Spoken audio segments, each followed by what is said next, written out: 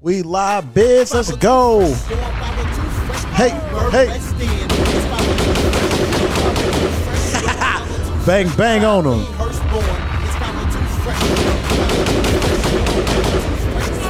We got a lot to unpack today. A lot to unpack. This is the Fresh Podcast. I'm your host, Mr. GQ, a.k.a. Short Time, a.k.a. Papi de Chocolate, a.k.a. the foster dad. And I'm the host of the show, the Fresh Podcast. We up here in the Love Loft chilling. Turbo was here laying on the ground. We got my homeboy. He's back again. What's going on? The legendary Mr. White Girls. We got Mr. Mighty Casey. What's going on, GQ? How you doing, man? 502 in the building. Yeah, man. Just chilling, man. Just tired as fuck. Just working a whole lot. You was Just super worker, man. You was telling me, man. Shout out to all the working people there putting them hours, clocking OT. hell yeah. I've been putting in a lot, man. So, like I was saying earlier, I'm excited. I can finally sleep in the crib tonight because I ain't slept in my bed in 14 days. I counted it on my calendar. I was like, damn. So at least you nodding off on the couch at least, right? Yeah, like it all depends because like I work early mornings, but I've been picking up night shifts. So some nights I might get off at midnight or 1 o'clock, 2:30 or 3. So I'll just come in, walk the dog, take a shower, maybe catch a quick little nap on the couch and I'm back. Hey.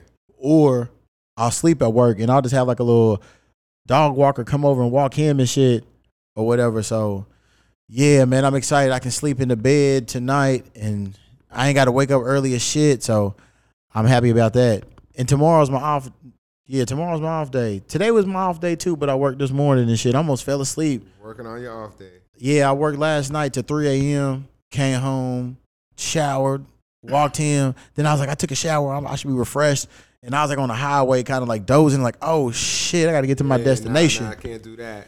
Yeah, but I'm here. Some coffee, something like that. I feel, I mean, it's life is crazy. Some people say don't sleep. I believe, for me at least, I need to have my battery charged or else I'm not going to be functional. You know what I'm saying? So Yeah. I'm like, Hey, good morning to the mic. You can you can extend that out further. I see what you're saying. It's good. Yeah. Yeah, you see how I'm talking. Oh man.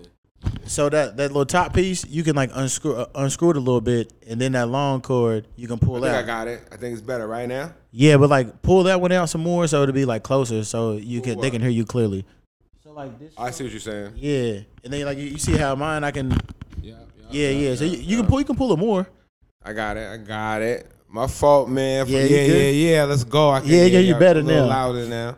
But I feel like you gotta charge your body, man. Like I feel like, you know, sometimes when people go too hard, you gotta get a little rest, but then you gotta get charged. There's only so many hours of the day. Yeah. But I feel if I could be like super sharp for like 12 hours, sleep for 8 hours, and then 4 hours, you know, do some bullshit.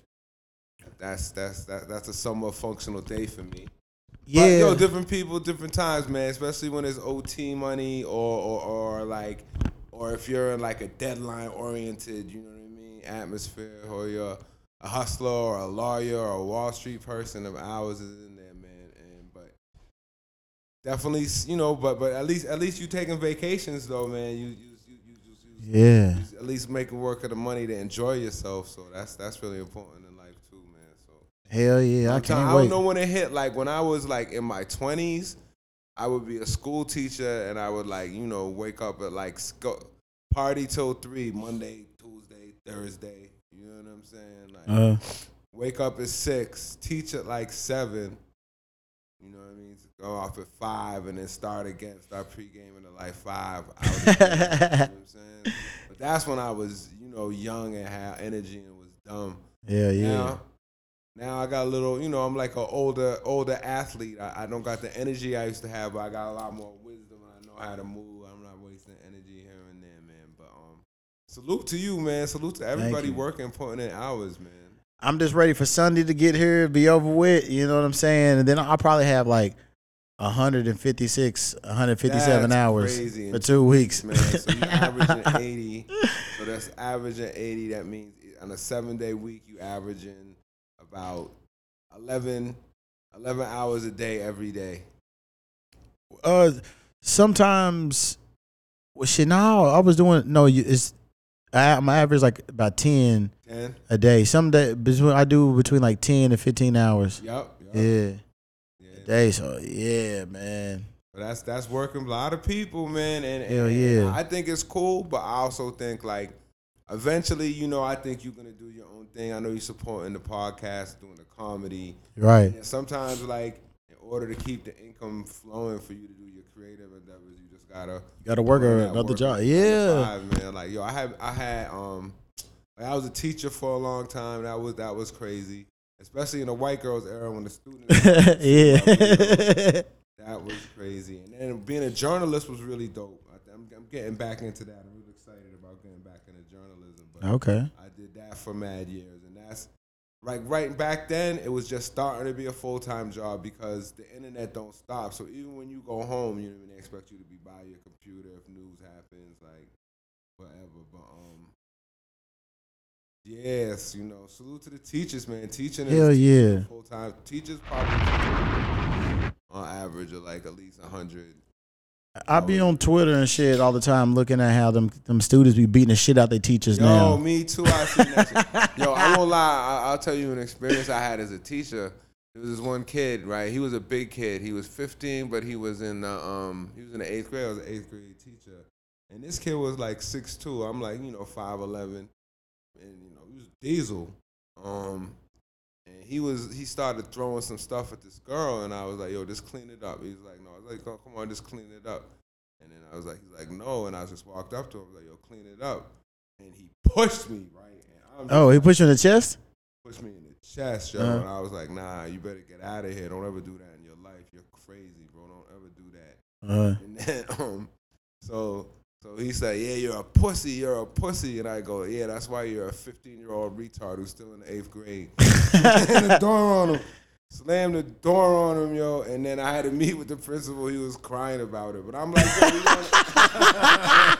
yo, he tried to get tough. He violated my personal space. And it was like, you know what I'm saying? Like, I felt bad, but at the same time, yo, I ain't the one to be messed with, bro. Like, they need that harsh reality. Hands on me, like, come on, man. Like, grown men don't put their hands on me. What are you doing, bro?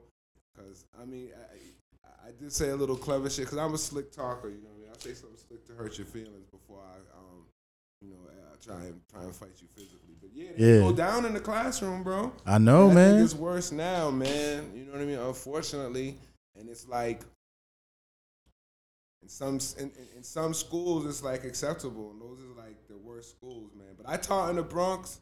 Oh shit, them crazy motherfuckers. No, but I taught after school in the Bronx, so I had the best, smartest kids who were there for my classes, there for tutoring. Like, and I seen the metal detectors when I went in, but I never seen nothing like that, anything crazy, like Closer, Mike.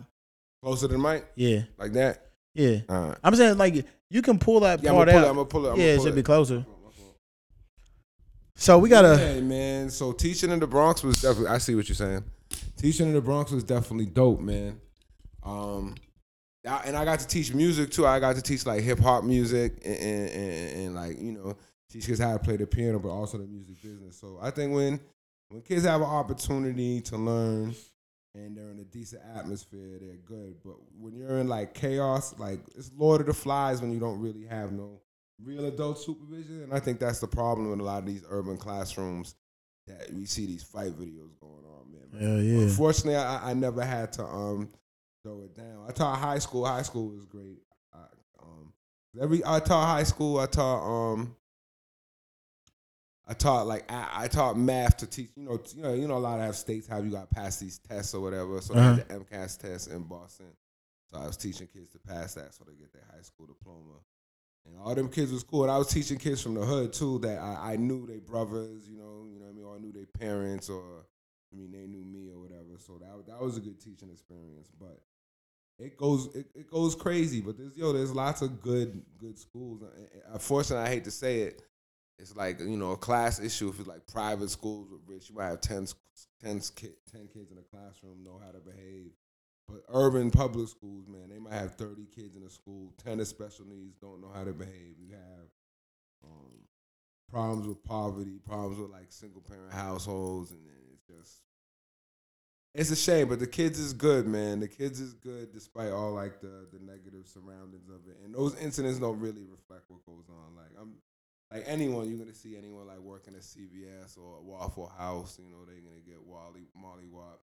That Waffle House or CVS workers getting Molly Wop. Those are, you know, outside occurrences, man. And I think with these viral videos too, like I see a lot of black-white viral videos. People try to make it seem like it's the norm for like, you know, black people to beat up white people on the train, or it's the norm for like, you know, white people to be Karens. And I'm like, they don't represent humanity. It's just one isolated incident, but people kind of hype them up. But schools are kind of fucked up right now. It's urban chaos. It's unfortunate. Hell yeah. So we got a lot to unpack, man. On here, a lot's been going on, a lot to talk about. Like, shit's been happening. All right, so how was your mental health? Man, it's been tough because I've been just on some financial stuff, like just like, you know, paying these bills, making that happen, rent, like a lot of shit that everybody got to go through. You know, making sure rent's on time and then after rent like that. But that's been a struggle, but it's been a strengthening struggle.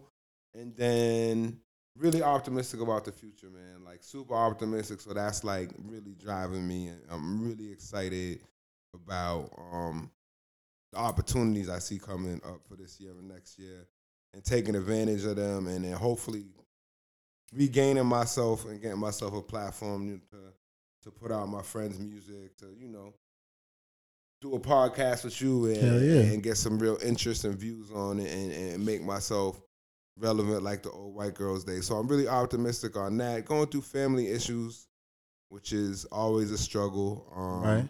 But it's good to see that, you know, my family's talking. So I'm really blessed in life, man. I'm really too blessed to be stressed. But, you know, like little things, man, like, you know, paying rent. I think I need to cut down on my drinking a little bit, be a little more healthy.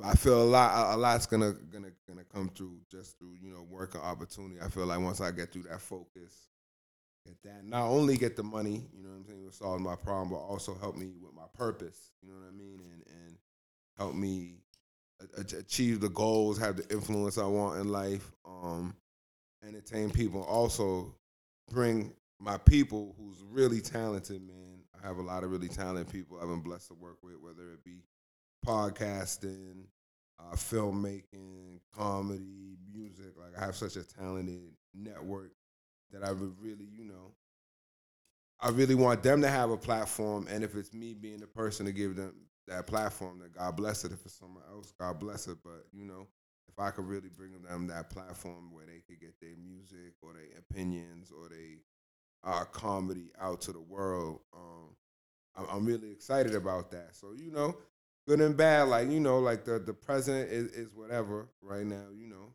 but really excited about the future. I feel that, man. Hopefully, man, you have a nice turn of events, man. Good luck happens, man, and shit.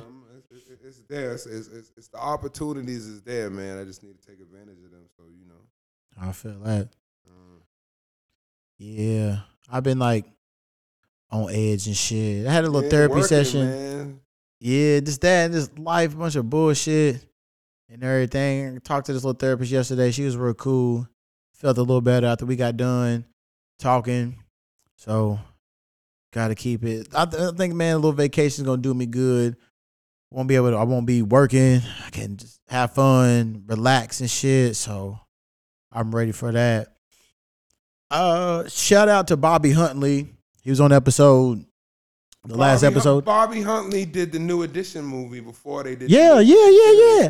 I'm friends with him on Facebook. He's a really talented director. Yeah, he was. I interviewed him a couple weeks ago. My last episode. Yeah, I forget what else. I've been following his career. Like I know he might have done like a Christmas movie too. He talked about that New Edition shit. I brought it up. Yeah. Like yo, I actually I was talking to Stephen Hill about something else. I think this is around the same time they had the fake BET coming back, right? They was like, yo, the uncut shit. Remember it was an April Fool's Day prank. So around the bitches. around the same time. Hold on, they got to get buried for that shit. I remember that. Ooh,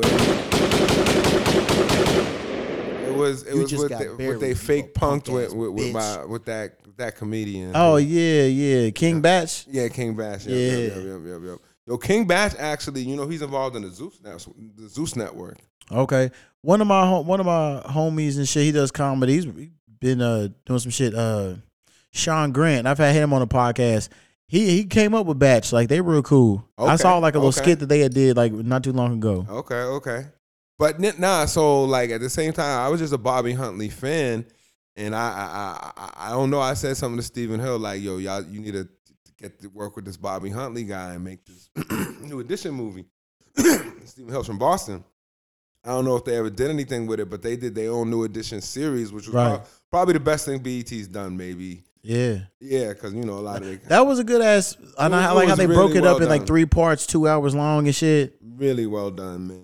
I like that. All the actors were great. I grew up with New Edition. Like, they're from Boston. Like, you know what I'm saying? Did you hear now they gonna have a residency in Vegas? I heard about that. Yeah, man. I might have to check it out. I know all my all my homegirls around my age would love to go see them. New Kids on the Block, whatever. So definitely check it out. Hopefully they getting the I don't know. I'd rather go see them than Usher. I don't think. I want to go see Usher. I want to see that shit, man. I don't know. I will hire my chick for Usher. I will hire her. Or I would just tell him to chill, bro. No. Hopefully she would just tell him to chill, like, yo. I wouldn't even trip because I know I'm going home with her, and it's like a once in a lifetime. I'd be like, Usher, go ahead and sing to my bitch. It's cool because that ain't gonna do nothing but get her horny. She gonna throw that pussy on me. So Usher's actually throwing you the alley oop. Maybe. Unless he be like, come on, baby. He take her hand and she go backstage and you see her tomorrow. I actually think the whole Keke Palmer drama over the Usher thing, I think that's also because they have like a friendship outside of the thing. Because I think when Usher got beat up by Chris Brown, he was defending Keke Palmer. They said it was Tiana Taylor. That's what I meant. I get them confused. But Tiana, okay. Which one is the married one with the kid? Oh yeah, Tiana Taylor. Okay, because like her and she's married to the ex Nick. Yeah, but they divorced. I mean, they separated now. And then Keke Palmer is married to the square dude and has the kid. Yeah, like nobody knows who the fuck he is and shit. Yeah. Okay, so I have a picture. I have a picture with her right there and shit. Okay. And like my ex and shit seen that and was like, "What the fuck? Why is y'all faces touching? Woo do?" I'm like, bro, chill. That ain't like that, man. Yo, I used to, like, when I was on like the party scene, I would take so many pictures with girls, and I would just like, in retrospect, it's kind of a violation to put your arm around a girl like this. But any celebrity girl, I was like, you know what I'm saying? So I got mad pictures with all sorts of like video girls and like Rosario Dawson, a couple singers. Hell yeah! It looked like we could be in a relationship. You never know. Hell yeah! That's just me. And sometimes for the selfies, you gotta get this. The only way you get the pictures, you have like the faces close together. All right. Yeah, shout out to Bobby. You know what I'm saying? Hopefully he can bring his newest flick, to My Brother and Me, the screening out here. I really want to check that out. And then so he does a lot of like remakes from like real TV shows and throws like a little twist on it and shit. Yeah. And I just saw another one. I thought he did it, but somebody else. I seen it on TikTok. They did like a little spoof of Bebe's Kids, but it's dark as fuck. Okay. Like it's a horror. It's like kind of scary and shit. Where like you can see like the Robin Harris character and shit, where like he's driving the drop top, dropping them off and shit. But it's focused on Bebe's kids and shit. Where like, and they actually show Bebe in like a welfare office and like dudes running in and out, and like the mama's like, the guys keep ghosting me and shit. So like the kids is like killing the dudes in the middle of the night and shit. That's like crazy. Yeah, bro. So I like stuff like that. Like you have like, I like what they do with the Fresh Prince. But even before the Fresh that's Prince, hard. And this is kind of like what Bobby did, but they had someone who did like a dark version of the Fresh Prince. Years ago, and that's how they got the idea. Mm-hmm. Yeah, that shit's hard. I can't wait for the new season of Fresh Prince to come out because I love how they did that shit. I'm gonna put this in the air. If someone, I want to do a dark version of the Cosby Show where Uncle Cliff is molesting his gynecology victim and giving them drugs and stuff like that. And Claire's like a mobbed up lawyer. You know what I'm saying? I mean, minus the mobbed up lawyer, that's real life. We already seen that play out. He already did. That'll be a biopic for his motherfucking ass. Gotta have OJ up in there too. The juice. He's fucked up. So I spoke on it lightly when I was talking to Bobby on the last episode, but about 3 weeks ago, a month ago, I performed back home in Kentucky. You know, it went really good. I was excited. Like, I don't like get nervous to do shows and shit, but for some reason I was like nervous before this, and I was like, maybe because there's gonna be folk up here that I know and shit. Yeah, but exactly. Yep. But I got up there, you know what I'm saying? Did what I had to do, and it was funny because like my homegirl Robin was up there. She's like, "Are you gonna do the joke about Connor and Tanner?" And then my aunt was like, "Are you?" I was like, "No, Amy." I said, "That was a year ago." I said, "Do you really think I'm gonna come here and have y'all come see me and do the same joke that I did a year ago?" I said, "I got so much new material." So yeah, then my other people was like, "Yeah, I thought that too." I said, "Bro, y'all slow, dog. What makes you think I'm gonna just keep doing the same act and shit?" Like, nah, I have a gang of shit. So they really liked it, man. And like my aunt and shit, she was like, "You did so good. I really liked your set." And then, you know what I'm saying, my peoples and shit was like, "Some of the stuff that you said, I just cringed." I'm like, "Why?" They was like, "Because it came from you." You know what I'm saying? And I was like, "Man, nah, it's all good. It's all good." He was like, "Because you was talking about fucking in the ass and this and that." I was like, "No, it's all good." But but no, people liked it and shit. And so, man, I had a good time performing. You know what I'm saying? Shout out to everybody. Let me see if I can name everybody. So my Aunt Amy, Dominique came, Philip, my pops came, Robin, Bobby, her homies, my I don't know if I should blow up the spot, but you listen to the show, you know who you are. I don't know. I ain't gonna blow it up.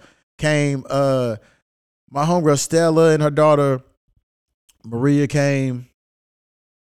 Rob came. Barty and his lady came. Tank was up there. Jeremy. Bout it. Yeah.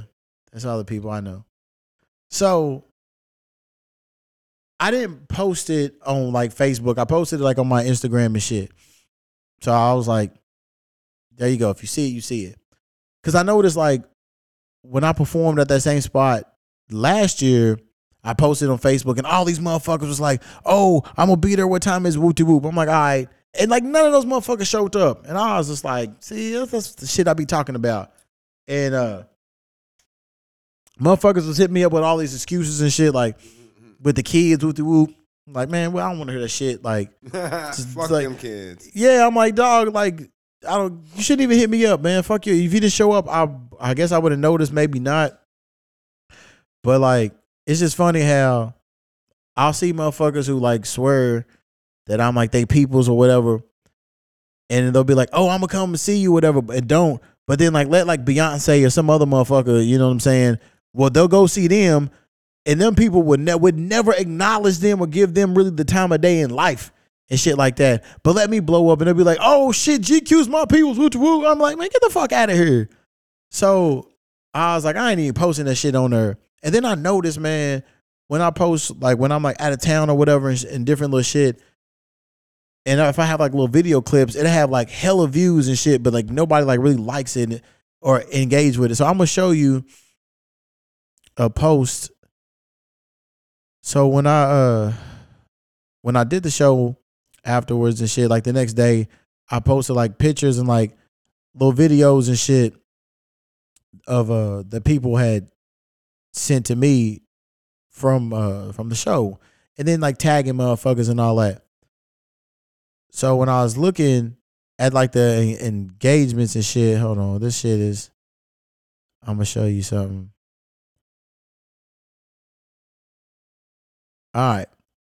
So it had 42 reactions, but 596 impressions. Reached 530 people. So 500 motherfuckers seen it, but only 42 people reacted. And then what got me, I noticed the analytics shit, because I seen the video, it said like 100 something views. I'm like, what the fuck? So I'm like, motherfuckers want to be watching me and not give me my props and shit like that. And I'm like, man, that's the shit I be talking about. Hating little motherfuckers and shit. don't want to show your boy no love. That's why I be like, man, fuck these motherfuckers who I grew up with and shit. You know what I'm saying? Like, I'm not supporting the motherfucking thing they do because I was showing love to motherfuckers strong back in the day, but it wasn't getting reciprocated. I'm like, man, fuck this. I go to whatever little business you got, you know what I'm saying, spend my little hard earned or whatever the fuck, and I'm not even selling you nothing. You don't even listen to my fucking show or no shit like that, but let something blow up and they be the first motherfucker. That's my people's. Let me get a ticket. Hell no, suck my dick. You better go to fucking Ticketmaster and get that shit. I try to not take it personal, man. Especially, I've been someone who's been pushing content, doing shows, and it's tough when you got to be your own promoter, man. But that's when you are up and coming artist, up and coming podcast, up and coming comedian. That's how you got to do it. And I try not to spam people. I try not to do things. I definitely invite people to shows, and if you invite 100 people to a show and you get 10 people to come, that's a great result. So if you hitting 10%, and even with me with scrolling, there's a lot of shit I'll watch and not like. Like if it's one of my friends or something like that, I'll definitely try and support, even if I ain't gonna even watch it. But there's so much just content on the internet, and someone might catch my eye if it's an account out of curiosity or whatever. But likes is free. You know what I'm saying? Exactly. I was like, you watched my fucking video and shit. And I'm just like, all right. So I was like, you know what? When I'm on vacation and shit, I'm going to be like, for all you motherfuckers and shit that watch my shit but don't want to show no support, keep watching me because I'm doing all the shit that you ain't going to do. I'm going to talk my shit. Yeah. But I was just like you said, it's free. Like, you watch the shit, you could have been like, all right, cool, like, or whatever the fuck. I'm just like, all right, but I know you motherfuckers are paying attention to shit. You little silent ass motherfuckers don't want to show no love, show no support and shit. And when I blow up and act like I don't know you, this is why. And wait till if you bump into somebody and they'll know everything you've done but haven't liked none of your shit, you just be like, yo, so you just watching me out there? Like, right. Like, if you see what I'm doing, like, you could like a comment, like, and rather than when I bump into you, you know everything going on about my life, and only reason why is because you on my page. But God bless the people, God bless the fans, man. Thank you all the fans who's ever supported me. For even hell yeah. I'm from back in the day when I had to get my fans to spend money. It wasn't even just giving me a like or a share. You had to pay $5 for my CD. You know what I'm saying? Like, I had to, like, approach people on the street and hit my friends up, hit my peoples up, and they of course they wanted on the free, but just trying to, and even be like, all right, why don't you sell some CDs for me, bro? I'll give you a little, we could split the profits, bro.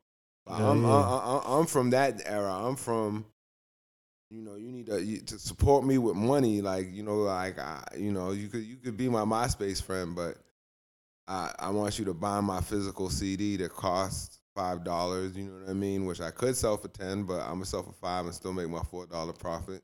I'm gonna sell twice as many CDs at $5 than I would at $10, so I'm gonna make more profit selling them for $5 than for $10 because I'm gonna sell way more.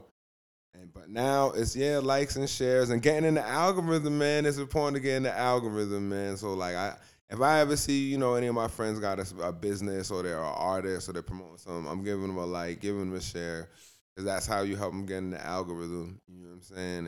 And that's how you can have your little voice be heard. But it's tough when you're competing with like big content machines, and people really think like Hollywood entertainers and content creators are some type of magic heroes, and that their own friends and their own peoples are just like, chasing silly dreams, when these people out here who's creating content and who they're sharing or liking is just part of like a propaganda machine, and they're sharing all this bullshit that the kind of media is forcing on them as to be part of groupthink, when, if everyone just kind of shared their favorite positive artist instead of talking about what people, celebrities they don't like or whatever, we would have a lot more of an organic way of, talent and content creators reaching the mainstream rather than the still kind of corporate controlled machine. But, stay at it, man. And you never know who's watching.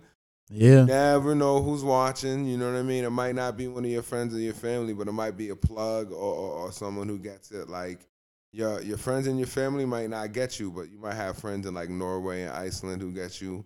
You might have, some type of influencer or tastemaker who realize it's not always about views, and you might be just getting, 75, 85, whatever views on your YouTube or whatever on the SoundCloud, and that's respect. It's respectable if you get 100 people to listen to what you gotta say. That's respectable, and you don't know who one of those 100 is. You know what I'm saying? One of those 100 might be a person who might be able to really help you on your journey. Because I had close to like 15 people that showed up. You know what I'm saying? And those are just people who either seen it. Oh shit, Lachelle was up there and her roommate. Shout out to Holmes. But yeah, just people who I guess seen it on my story. And then there was some people who was like, hey, listen, whenever you come back out here, let me know. And I let them know. But I just think it's funny whenever other events go on, y'all kids don't have no issues. There's no emergencies and shit. There's always something. There's always an emergency when I got something going on. Yeah, but you named a lot of people who came, and I feel and I love to them. I wouldn't trip off the people than to come trip off the people who came. But I do know I'm older now, so having a lot of friends with kids, it's tough with the babysitters like that. And yeah, they might make a special night out of Beyonce and spend $500. But they can't spend $15 on you. No, it's $5. $5 for a ticket. But people is caught up in the hype machine. They think like Beyonce's like going to church or something. They think like, these motherfuckers don't even neglect paying their electricity bill and shit for ticket. Yeah, man. It's the queen bee. It's their goddess. So people is propagandized real well, man. Yo, I don't think I've ever paid more than $40 for a show in my life. Yeah, it's all good. I got up here, did what I had to do. You know what I'm saying? So I'm performing up here again next month. So I'm ready. That's dope, man. Yeah, got some more material. Waiting to hear back from this other club too to see if I can perform at that club, at the Louisville Comedy Club, on a Tuesday, and then the Comedy Caravan on a Wednesday. So yeah, man, it's straight. So any comedians come out of Kentucky? Any? Spike Davis. Okay. He was on Comic View and shit. He did touring with other comics. So for the last few years, he's been a comic on, I think, Carnival Cruise Ship. Okay. So yeah, he's had that gig for that's a hustle. A minute and shit. So because we Facebook friends and shit, so he's always posting in different little islands and shit or whatever. So yeah, he's doing that shit. Hey, that'll be straight for real. You know what I'm saying? You be on a cruise ship and you working at night. You telling jokes.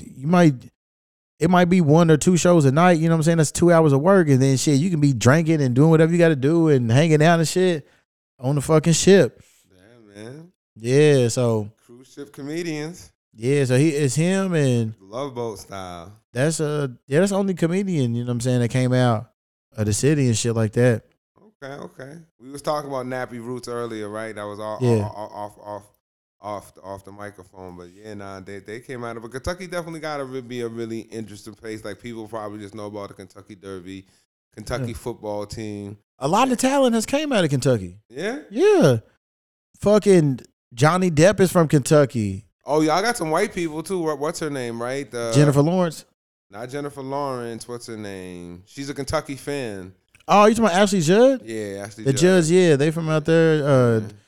Fucking George Clooney. Muhammad Ali. I forgot about that. Yeah. Bryson Tiller, Jack Harlow. We all from my same city. I don't know if we be too proud about Jack Harlow. I mean, they love him in the city and shit or whatever the fuck. You know, he be going to like the little high schools and all that or whatever. So, yeah. I think that's just marketing. Yeah. He's not here. You can't say Jack Harlow and Muhammad Ali in the same sentence. Yeah. Static Major. Static Major. Okay. The group Player. They from out there. All right. Yeah, we got some folks and shit. You ever been to Kentucky Derby? No, man, I never went to the actual race, but I used to go to like the parties and shit. You wear the crazy outfit with the hat and everything? No, I would go like to these like I would go to like these clothes. like no, I was going to like black tie parties, so I would have like suits on and shit. Okay, not tux. No, I would just have like suits and shit. I never got a tux for it, but I would like make connections with motherfuckers and shit. I would see them at them parties and then come back to LA and see them and be like, Hey, like, oh, yo, Kentucky Derby. So I was seeing motherfuckers at like clubs at the gym. I was like, yo, you was at the mint julep and shit. They was like, oh yeah, yeah. I was like, yeah. I love a good mint julep. Yeah, man. I do want to go to like the race one time. So hopefully, man, when I hit it big, I'm trying to be on like Millionaires Road. You might be able to MC it. Yeah, Millionaires Road. That's where Muhammad Ali's managers lived, right? No, Millionaires Road is a spot at the racetrack, like where the rich motherfuckers be at. Like, right. A couple years ago, like, well, this is like long time ago. Diddy was up there just handing out $100 bills to motherfuckers and shit. That's like the VIP level. You know what I'm saying? Okay. So I'd like to be up there, but yeah, man, maybe one day I'll fuck with it. But I haven't been back home for Derby in like years. So maybe one day. I always see the crazy outfits. I got some friends from college who go there, and they got like, you know, they're Steve Harvey at church outfits on. Yeah, a lot of like pastel spring type colors and shit, or whatever. But like a lot of people used to always go to the infield, and like that's where it was like crazy. You know what I'm saying? Bitches like showing titties and they getting wild. I didn't know nothing about that. Yeah. That's what like the motherfuckers who can't afford to like be like up in like good levels, or a lot of people like going to the infield because that's like where the party is and shit. It's like cracking, and then you see the white boys like in like the mud piles jumping in that shit, or like they standing on top of porta potties, they wilding out. So I've heard motherfuckers say it was fun. I ain't never fucked with it though. Crazy. Yeah. So yeah, man. Over the last like month and a half, 2 months, I've lost a lot of people. Like nobody died, just people's not in my life no more. And it didn't really faze me for real. Like a lot of them was like a lot of bitches and shit. I was like, man, I don't want to talk to none of these bitches no more and shit. So I was just blocking them, like blocking their phone number, blocking them social media and shit. I said, I don't want you to fuck with me. I ain't gonna fuck with you. And then I was noticing, you know, friends that I was having was gone and shit or whatever. And like, I was trying to figure out, because like, I didn't have no fallouts, you know what I'm saying, with like people or whatever. So I was like, I don't know why they quit talking to me, like, cool with me. So I was like, man, is it like the universe trying to make room, like cutting people out of my life to make room for better things or what? Like, I don't know, man. And like one thing I've noticed, if somebody ain't in my life no more, I really don't be tripping like that. Like I've had like relationships with motherfuckers for like 20 years, and like now we ain't cool and shit, and I really wasn't tripping, you know what I'm saying, on that. Social media have you thinking different. Like before, it was really easy to cut a girl off. You know what I'm saying? You wouldn't have to think about her like that. Yeah. But now with social media, you cut a girl off, then you gotta see her Instagram, you gotta see her Facebook, and you know, depending on the type of person you are, you might check their page. But you do have control, man, and yo, it's there's people, again, there's people who's in your life. They just gonna be, you know, they might be there on a 10-day contract. Sometimes they might take that 10-day contract and be an amazing player, and you might, you know, sign them for a little bit, maybe even sign them for a lifetime friendship. But a lot of people, depending on your journey, where you're going, what you're doing in life, besides your family. And, you know, you might have a circle of close friends you grew up with, or, you know, maybe some coworkers you're close with. But not everyone's going to be with you for your whole journey in life, and that's definitely okay. Yeah. You know, there's only going to be a set people. And, you know, there might be new people who come in, and they might be with you for a long time. And then, you know, your paths might go. They might be going a different way than you're going, you know. They might take a different exit off the freeway, and then, you know, so long. Hopefully we'll bump into each other again. But the closeness you're going to have with them ain't going to be the same if you're not working together, or, you know, if you're with a woman and you're not in a relationship with them anymore, the bond is definitely not going to be the same. And sometimes it's better for me, at least relationships was better for me just to, like, you know, fade away. Yeah. Well, like the cutting the bitches off wasn't like nothing, but I had like homeboys and shit, you know what I'm saying? It was like, honestly, it wasn't really like tough. Like I was like, damn, like I don't know what the fuck happened. Like I ain't do nothing to them. I don't know why they ain't talking to me and shit. Like, but no, I wasn't like tough. I wasn't like tripping and shit, you know what I'm saying? And so like, I don't know. Yeah. I was just like, damn. And like one of my homegirls and shit got mad and like quit talking to me. Like she's like said some slick shit, and I had to hit her with some reality. I'm like, yo, you hating on somebody, but you talking shit in your mama's basement right now. You know what I'm saying? And she's like, I'm never responding to that no more. That's fine with me, bitch. You know what I'm saying? But it's fucking true. You don't talk shit about somebody else and you in your fucking mama's basement right now. A lot of people talking shit in basements, man. A lot of people talking. Yeah. That's the internet. The internet has, the internet is the kind of almighty equalizer. I don't understand why celebrities or people would respond to, people out of their basements, but they do because it's the equalizer. Like normally, if I'm LeBron James and I'm playing in the game, someone in the bleachers, I probably can't even hear them. You know what I mean? Like at least you got to be able to afford floor seats to heckle me, or better yet, be a player. But people care about other people's opinions. I don't really get it too much. Yeah, that when you just gotta stay focused on what you're doing. Of course, people are gonna hate and say whatever they are, but you just gotta ignore them. Yeah, you know what I'm saying? I'm just like shit. Like if motherfuckers don't want to fuck with me and shit, that's cool with me. But like I'm cool knowing like I ain't talk shit about motherfuckers. I ain't fuck nobody over. So I'm like, so I don't know.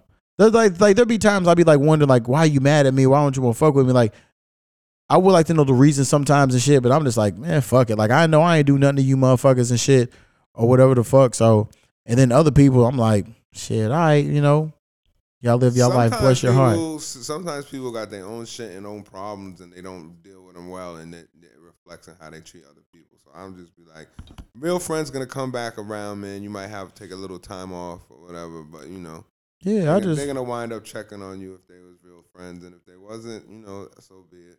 Yeah, I'm just like, I just will like not talk. I'll unfriend motherfuckers. Like, look, you don't want to fuck with me, cool. I get the hint.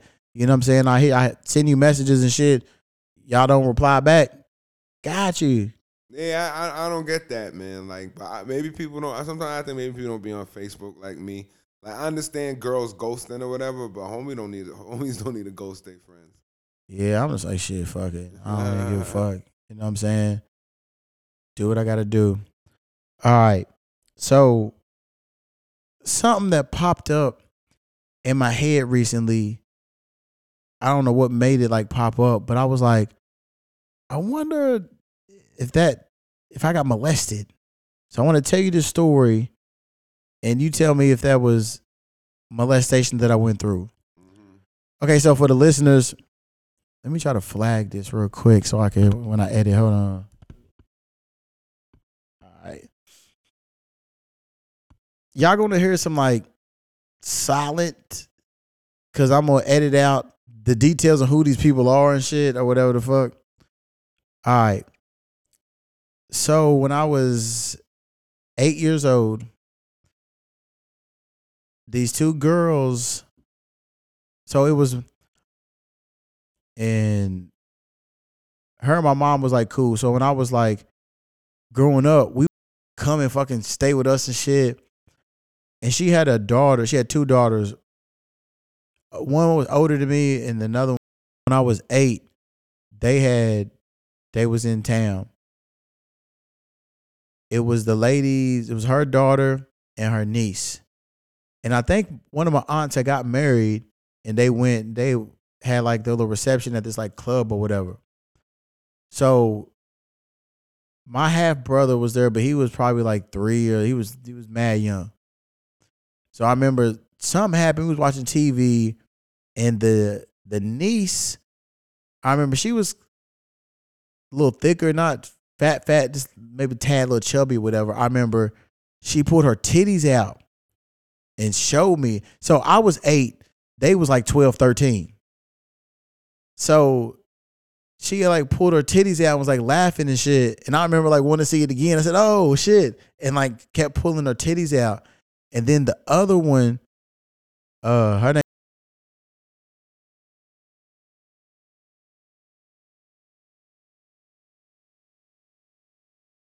oh shit. Well, I'm gonna edit it out so it don't even matter. I don't think, yeah. I'm gonna edit it out so it's all good. So I remember she was showing me her titties, and I remember they said They told me, I remember, bro, I remember the exact words. They said, you got a job to do. You need to do your job. And my job was to suck their titties and shit. Yeah, bro. Did you do it? Yeah. You was molested, yeah. Damn, I thought they just showed you them. I was like, oh, you ain't nothing. And I remember, at 8, yeah. I remember her saying, she's like, you didn't even get no slobber on it. There's no spitting on it and shit. Oh man, them girls was horrible. But I remember they might have been molested too, man. They just continuing the cycle. But yeah, nah, that's bad. And I know we as men are supposed to, you know, think of any type of sexual conquest as like us being the predator or us taking control. But that isn't really, you know, the case all the time, man. So that's unfortunate you had to go through that. At a young age, like obviously now I'm like, yeah, some girls, you know, I don't know if they attractive or whatever. But I was like, you know, today that would be an exciting story. You could tell your friends, yeah, I was with these 2 chicks, and they was like, yo, suck a titty. I'm like, yo, that sounds cool and fun. But at the age 8, nah. And I think there's like a standard for like, you know, men where you're not getting the same sympathy that, you know, if an 8-year-old girl said, you know, man told me to suck his, you know what I'm saying? Yeah. That they be like, oh, you was molested, yo. You know, you need to talk to your therapist about that. That's crazy. But I just remember like I don't know. I liked it though. Like I liked women, like titties and shit. That like liked it, whatever. That's part of molestation, man. You know, if you had your wee wee sucked or whatever, and like Michael Jackson, like that's the thing. Like he, you know, the kids was liking it, nigga. He was gassing them up, but that's not the type of. You think Mike was really molesting kids? Hell yeah. Mike's a wild boy, bro. Unfortunately, I think he went through his own trauma, and then, you know, rather than dealing with it through therapy or you know, with a mental health professional, he decided to, you know, continue the behavior that affected him. But yeah, that's unfortunate. It's a common thing, and I think, you know, men, we don't get that type of sympathy. Like you know, we might get laughed at, like ha ha ha, that's a funny story. But if a woman get it, but pause real quick. I'm glad that you said about that sympathy because we're gonna talk about something else similar to that. All right, go ahead. My bad. But even with the whole situation of when you have the male students having sex with the female teachers, everyone's like, oh man, you're the man, that's cool. And, you know, it's kind of like, oh, wow, you fucked the hot teacher. But in reality, like a lot of these, that's a lot, you know, it's a lot of psychological undertones, emotional undertones that go in relationships. And that's why you have like statutory rape laws, because older people, especially people in power, should not be having relationships with, you know, people younger with them, people who, you know, prepubescent, not 18, don't have their own mind right, because it could really affect them, whether they be male, female, or, you know what I'm saying? So, yeah, like, you know, that seems like something that probably might have been a good story to tell. To not even, I think 8, even if it was like 14, 15, and they were like 17, 18, it would be a totally different story. Even, I would say teen, but, you know, some people come at age of 12. But 8 is crazy, bro. The only person I ever told about that was my little buddy Devin in middle school. I told him, but I never told anyone else about that. And I remember, like, that night, before all of that shit had happened or whatever, there was an umbrella, and I opened the umbrella up, and they was like, you can have bad luck. And I remember, like, they were showing me their titties and shit, and I wanted to see more. And then the one chick, her mama had came back home. Because I remember she was saying, like, the club was hot and she was ready to come back home. And then I didn't get to see their titties no more. So I remember I was like, oh, shit, me putting the umbrella up caused a bad luck for the mama to come home. Because you should see his face. He's shaking his head. I was 8 years old. I thought the superstition of bad luck was like, oh, me putting the umbrella up made the mama come home. That's sad, man. Yo, that's how you think as a kid, man. Like, as 8 years old, I was not thinking of sex. I was not thinking of...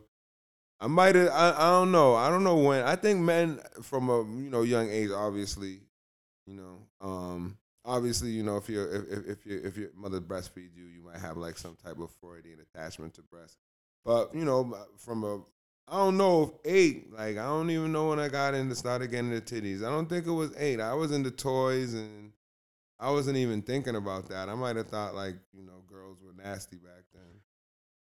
I remember as like a little kid, like being at the pool, seeing girls' titties and like being like attracted to it and be like, oh my God. Like, Yeah, like for me, but that was like 13, 14. Like the girls, because girls my age didn't have titties. You know what I mean? well, I'm just saying, like seeing like older, like moms or like the teenage girls and shit. You know what I'm saying? Like when you were a little kid, like being at the pool, just being like, oh fuck, look at our fucking titties and shit. I don't know. I don't think I got into titties till girls my age had titties. Oh shit. Yeah, I was at the pool like 13, 14. Oh man, I love titties forever. Man, all my bitches know I love titties. I definitely love titties. And I haven't had too much, quantity, but I definitely have some quality breasts in my life. Thank God. Like some amazing ones, man. Hell yeah. So all right, so you would classify that as they did molest me then? Yeah. Damn. And they weren't, it's tough when they're not adults, you know what I mean, technically, but there's enough of an age difference. Like, I think Lena Dunham, like, talks about, like, molesting her sister when she was, like, 6 and her sister was, like, 2. And I don't know. I never had no curiosity like that with no family members. And I think I just kind of knew, like, I think, like, I was taught young, like, yo, you don't touch people's private parts. Like, you know what I'm saying? Like, it's just.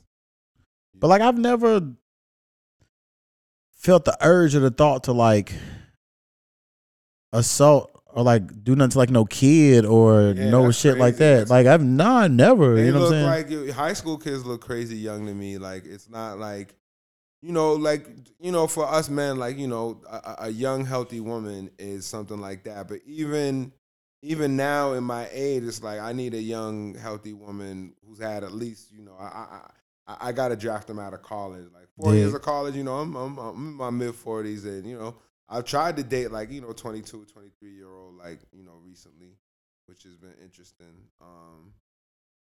I don't think that's that bad, but I think, but if you took took a 3-year out of that. And I think it's the power dynamic too, man. I think, like, if you're someone's professor, someone's coach, something like that, and you coming in and doing that. But I think after a girl reaches puberty of the body and a kind of epiphany and the development of the mind, like, whatever. If you're 30, you can mess with a 22-year-old, 40. And I see people don't understand. And I be sometimes watching them stupid Fresh and Fit podcasts, but what they saying is, like, the ideal age bracket for, like, all men is, like, 18 to 25. I'm blessed. Like, a lot of the women I went to college with is in their mid-40s, and they still look very attractive. You know what I mean? Like, good diet, good genes, exercise. You could be a beautiful girl is gonna be a beautiful girl, man, whether she be 25 or 45. I'm about to talk to a therapist about that. You know what I'm saying? Bro. You know what I'm saying, bro? Because I feel like it didn't affect me in a negative. Well, I don't feel like it didn't affect me at all in life. You know what I'm saying, like that. So, but it just randomly popped up in my head. I was like, oh shit, that did happen. So I don't know if you ever read Pimp by Iceberg Slim, but I'm aware of him, but no, I never read that one. In the first chapter, he talks about, I think it being maybe 2 or 3, and an older woman, like, shoving his face in her vagina and, like, forcing her to eat them out. You know what I'm saying? When he was like 2, 3, very young, and he wound up becoming, like, a very misogynist pimp. And I think, a lot of that came from, like, him being assaulted by women when he was younger, and other things too. So there's definitely, so I start, like, thinking about my childhood, like, what could have led to the reason why I'm not married. I'm 45, 46. What happened? It was with my parents. Like, nothing really ever happened to me. I never had no traumatic experience. You know what I mean? I was a little late in the game getting with girls, having girlfriends like that, and so I've been trying to think, like, why, and I've been like, I think I'm good, man. You know what I'm saying? I think it's just kind of the way I am. Have my little patterns, but thank God, no male, female, camp counselor, anything has ever tried to sexualize me when I was not ready to be sexualized, bro. Right. You know what I'm saying? And it's unfortunate that you had to be sexualized when you weren't ready to be sexualized, definitely at 8. And I want to know, like, those girls, they might have had an experience too. And I never thought about that. I don't know if, like, maybe they had got, like, that's touched crazy. Or whatever, or maybe they was just fucking around with other, like, kids their age and shit. It could have been, but they definitely had a lack of kind of emotional understanding of the differences today. Like, yo, if you're a 13-year-old girl, and I'm sure I knew some 13-year-old girls who was doing it with my friends, and you tell another 13-year-old boy to suck your tit, you know what I'm saying? It's whatever. That was definitely going on. I wasn't doing it, but my friends was telling me about that. That's acceptable. That's acceptable behavior for a sexually curious young woman, but to not have the kind of emotional understanding, like, you know, like a 13-year-old boy is way more, who's gonna go through puberty, who's on the same level as you. It's way more appropriate for that to happen and to do some of the, like, if you reverse the roles and it was a 13-year-old boy doing that to an 8, you would send that kid to jail. Yeah. He would, you know what I'm saying? Like, and that girl would definitely have therapy if he, you know, any type of you know, private parts touching or oral copulation. You know what I'm saying? So, man, yeah, man, talk to you. And salute to you for even seeing a therapist. I think a lot of us black men, we want to be like, you know, emotional superheroes or whatever like that, and we will never want to think about us being like needing anything or being soft or being someone who doesn't have it all figured out. You know what I'm saying? So salute to you on that journey, man. And Thank you. I would definitely discuss that with my therapist and see how that might have your relationships with women might be affected by that. You know what I mean? Like subconsciously. My mom fucked that up. Yeah. Oh yeah.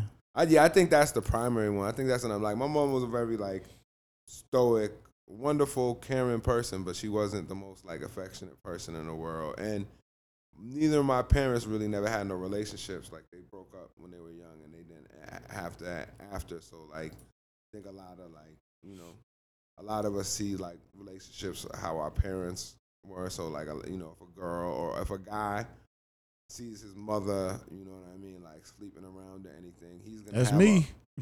Yeah, so you might have that might have been a kind of trigger for you to see women as like sex objects. You know what I mean? Yeah. Rather than like life partners. I know you're 38. I'm 45 and I'm married. You 38 and I'm married. Especially being the handsome, cool person you are, it's gotta be like. Okay. Thank you. You know what I'm saying? I'm sure it's not because of lack of options that you're not married, no children. But yeah, a lot of that comes to our relationships with our moms. And other little experiences like that, man. You know what I'm saying? Like that's crazy to me. And I think like I see dudes in podcasting as therapy, which is really dope too. Hell yeah. And seeing therapy, but yeah, that's definitely a little out of the line. Hopefully those girls didn't continue doing that to other guys, and that's almost like, you know, that's kids who's damaging other kids. You know what I mean? Like, so that's. But her cousin, I never saw her again after that. But then the other one, I saw her growing up. I think the last time I saw her, I was probably like in high school, whatever. But she never mentioned that. I don't know if she had remembered or whatever the fuck. But she might have been embarrassed or drunk or something. I don't know. Nah, not 13. Nah, they wasn't drunk. If you out here having dudes telling 8-year-olds to suck your titties, what stopped you from drinking? We didn't have no. Obviously had no impulse control. You could get alcohol. No, like this was like what, fucking 93 or something like that.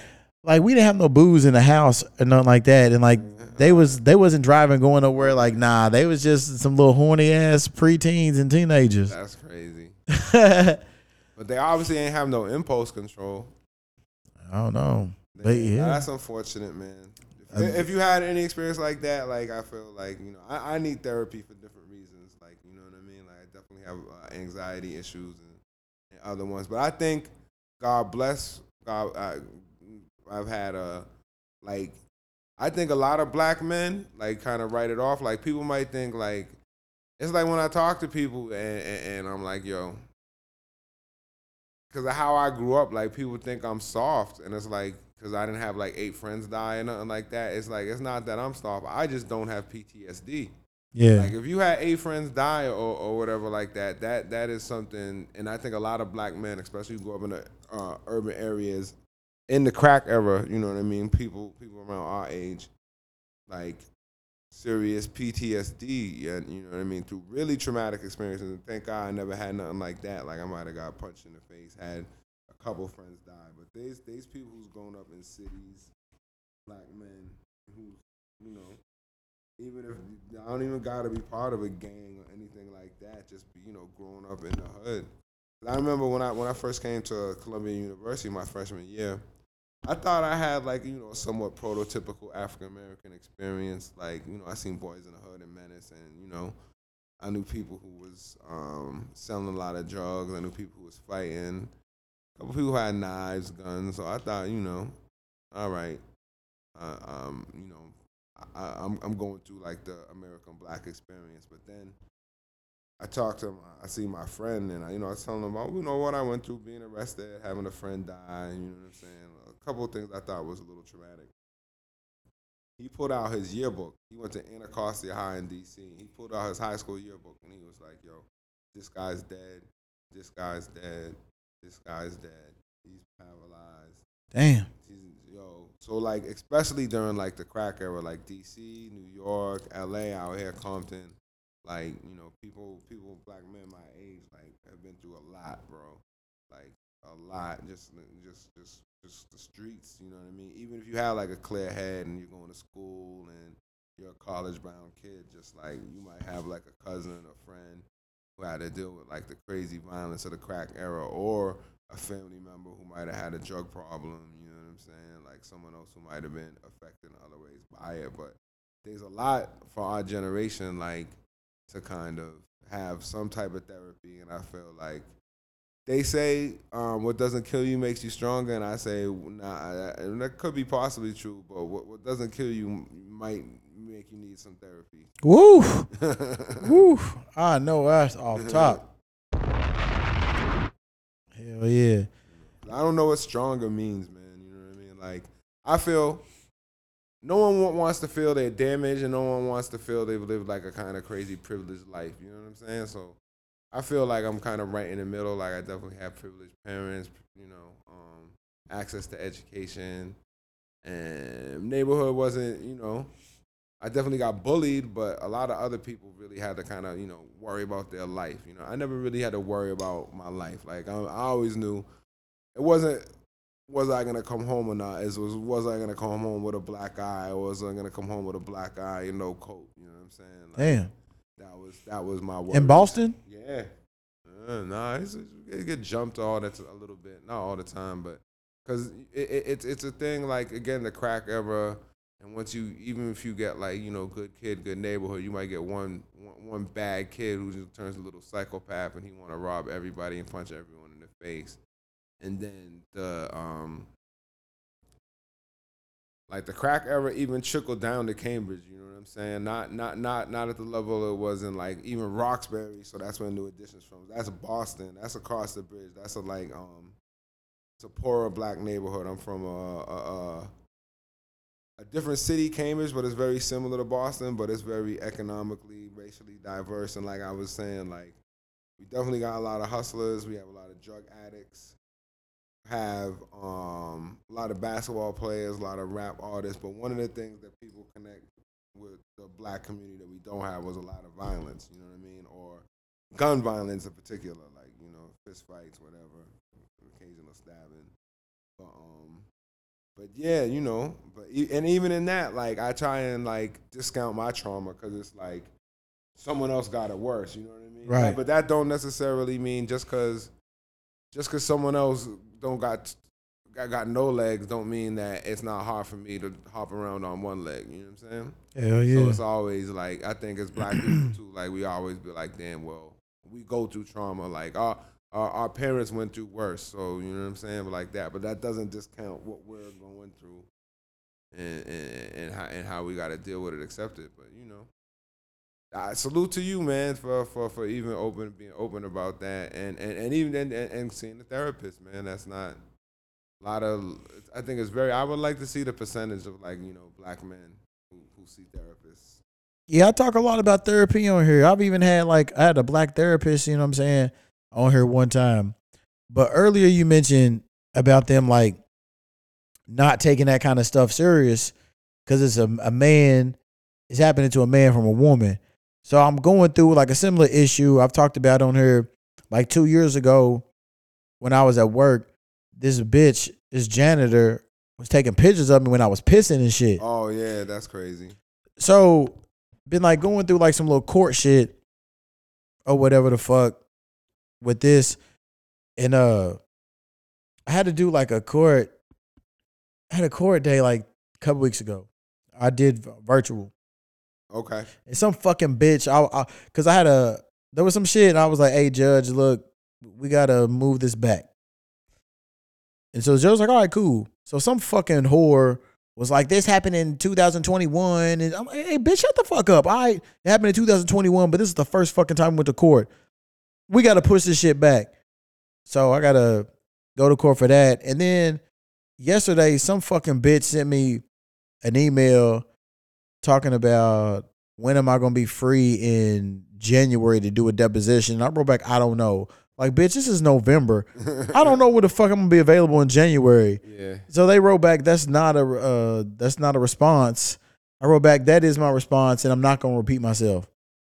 So these motherfuckers are trying to take shit that I said from the podcast and discredit me or whatever and shit. Motherfucker, I never changed my story. I said what happened, and fuck you pussy ass crackers and shit that's trying to fucking defend a fucking sexual assaulter who don't want to take ownership. You know what I'm saying? Fuck you bitches, you buried on this podcast, and I know y'all listening, and I hope you fucking hear this, bitch, because this is for all you pussy ass motherfuckers.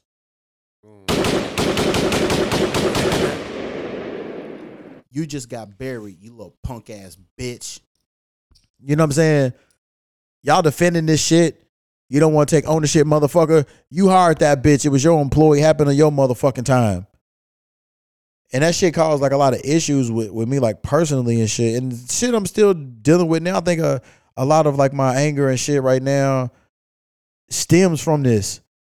So, you know what I'm saying?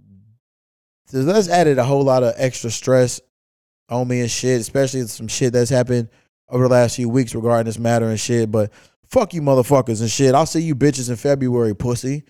As far as a deposition, bitch, I don't know when I'll be available. Motherfucker. We supposed to do a deposition like fucking a month and a half ago anyway. Shit, I don't plan that far in advance, bitch. I don't know what my work schedule's gonna be. And I'd rather get money than sit around and talk to you bitches and shit. Cuss you motherfuckers out any goddamn way. Ask me a bunch of stupid ass fucking questions. Get on my goddamn nerves. But yeah, fuck these bitches though. What else? All right. So, for those who guys are not familiar with Casey, he is a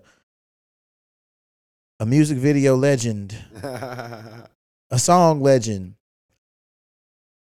a song that's been heard by many people. If you've seen the movie White Chicks, at the end of that movie, when the credits is rolling, there's a song about white girls. That's his song. Yep. I first saw Casey in probably like 2003, maybe 2004, watching BET Uncut and shit, laughing at the video, the song. It's hilarious. Don't tell Minister Farrakhan. Oh, man. So, did you see, because I was watching some BET shit recently, did you see that Rap City documentary? You know what? Shout out to my man Rahman Ali Bug. He actually directed it, so I know the director. We're friends on Facebook. We're somewhat friends in life. We're definitely cordial, interesting connections. But I haven't. But what I have been doing is that they've been having like old Rap Cities from 1995 on YouTube, complete with the commercials. Oh, shit, I didn't know that. Complete with the commercials. So it's been a real like time capsule, not only seeing the music videos. And like we hold the 90s to like, you know, at least people like me are like, you know, these kind of old purists. We hold the 90s to like, yeah, everything was so amazing. Like, yeah, everyone was so creative. There was a lot of bad music in the 90s. And it's interesting. Like there's a lot of like, and it's like, I don't know if it's the Mandela effect because I think my brain is like a trap and I remember everything. But there's a lot of music in the 90s that I've been watching on Rap City on YouTube. So I've been watching the actual old episodes. I have to look that up. Yeah, yo, just watch YouTube, like, you know what I mean? Like Rap City, just look up Rap City full episode. And have the commercials, so they have wild, like, Carl Kanai commercials. Like a Chuck D video, Rap Slam video game where rappers were playing basketball. It was like NBA Jam meets, like, Def Jam Vendetta or something like that. They have, like, it's really a time capsule in terms of, like, the product. So, you know, BET, they got a couple type of commercials. They got the black McDonald's commercial. You know Sprite. I mean? Yep, they got the black. Oh, they had the best Sprite commercial with, like, Large Professor and Grand Poobah. And I'm like, oh, shit. Yeah, and I remembered it, man. So, like, I haven't actually watched that documentary, but I've been watching old episodes of Rap City because I used to love music videos so much. So, back in, like, the early 90s, they had Yo MTV Raps. Yeah. Right? And Yo MTV Raps was on at the same time as Rap City. And I lived in New York at the same time, so they had Video Music Box. So they just had a Video Music Box documentary. I think there's been a couple really good Yo MTV Raps documentaries that have come. But even the Yo MTV Raps, if you got Paramount Plus, they got the whole 4 episodes of Yo MTV Raps. So, like, you know, when Tupac was on or when Ice Cube was on. So they got all these classic 4 episodes with the videos. And okay, I'm gonna check it out. I got Paramount. Yeah, man, and it's definitely really dope for me. As you know, that was my. I think for a lot of people, like, whatever music you was listening to between the ages of, like, 15 and 20, that's, like, your theme music for life. And I'm really blessed that my 15 to 20 happened, like, you know, 90 to 95. You know what I'm saying, or 91 to 96. That was my 15 to 20, where a lot of really dope rap music comes out. And then I still see it today, like, it's the music that they're putting in movies. It's like, and I'm not knocking anyone else's era or saying, like, you know, music is super better now, but music does go in cycles. Like, no one's really checking for rock and roll right now. You know what I'm saying? No one's really checking for rock and roll right now. Pop music, Taylor Swift's making amazing pop music. Rap's going down a little bit. But genres, you know, they have their high points, and then they kind of fade away and have their low points, or they have their points when they get too commercialized, like rock in the 80s when you had all the glam rock. So I think right now, rap's in this, like, you know, commercialized phase. It kind of lost the spunk and funk and magic that it had when I was growing up. No disrespect to the musicians today. There's still a lot of amazing artists. But I'm definitely really love growing up in the Rap City, Yo MTV Raps era. So I haven't seen it. I don't have the platform. Is it on Paramount Plus or is it just on BET?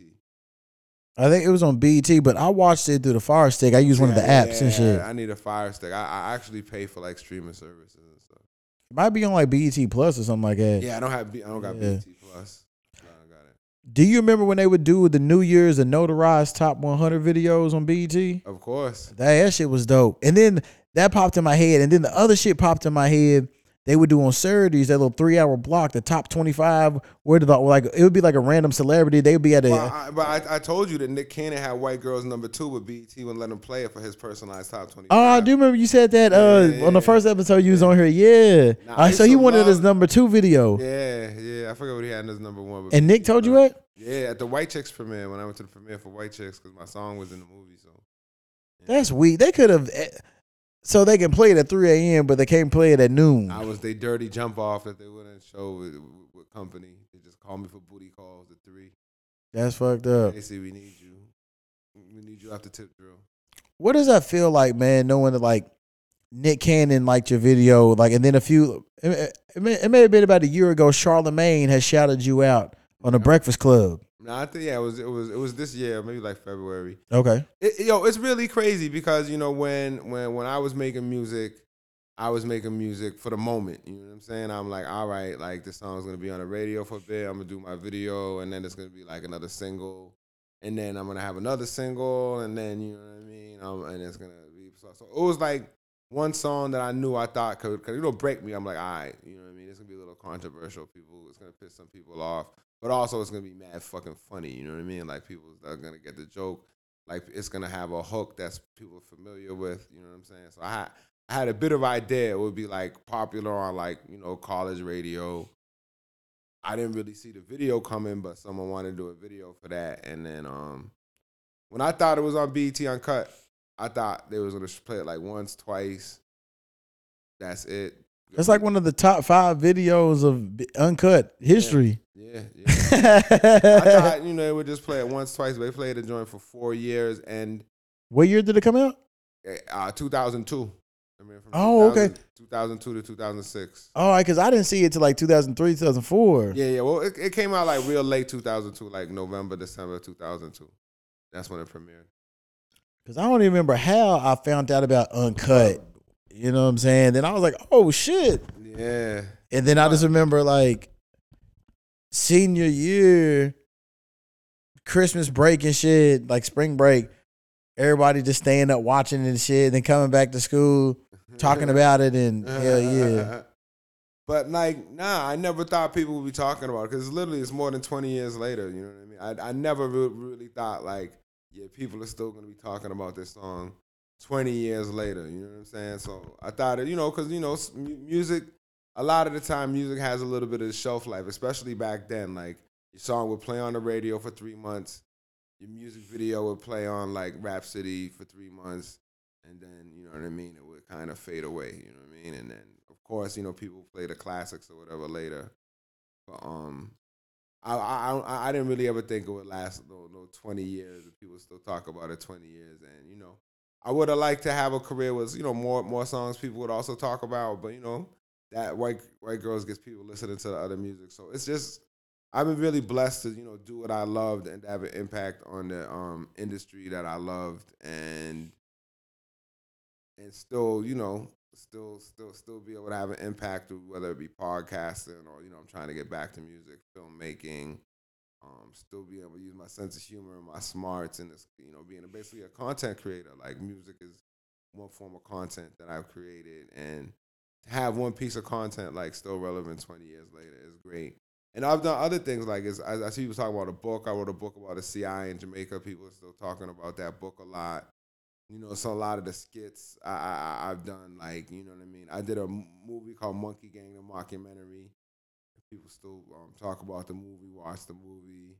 A lot of the music I've done with Mankind is still kind of standing the test of time. So I'm really hoping, like I said before, I'm really hoping to open the door to my talented friends. And, I don't need to be the mighty Casey making the funny, timeless songs or whatever. I just want to be a part of timeless music that other people are making and collaborate with talented people.